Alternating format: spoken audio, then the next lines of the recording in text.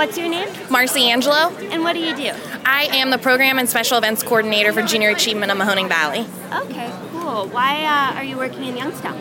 I grew up in Hubbard, which is just outside of Youngstown, one town over, and I was that person that always said that I would leave Youngstown. I didn't want to be here. I didn't want anything to do with it. I had 8 volleyball scholarships all out of Ohio, and one day in July, right after I graduated high school, I said, I can't leave here. I love it too much, and I didn't want to leave my family, and, bigger and better things were happening.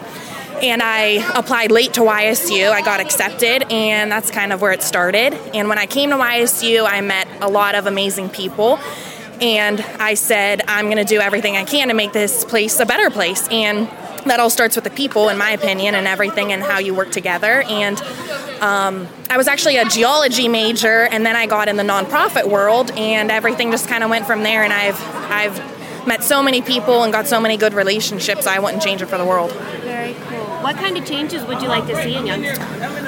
I would like to see more revitalization. It is disheartening when you drive around and you see vacant houses, grass not cut, the weeds, and that's in any town. It goes for anywhere. But I think just a lot of people have this feel for Youngstown that's not a good thing, and a lot of it has to do with the way it looks, because they're driving to this highway or this town and they drive through it and they're like, wow, this looks really bad. And I understand that there's a lot of abandoned buildings, and I think if we could clean that up a little bit, that would be a huge step in the right direction.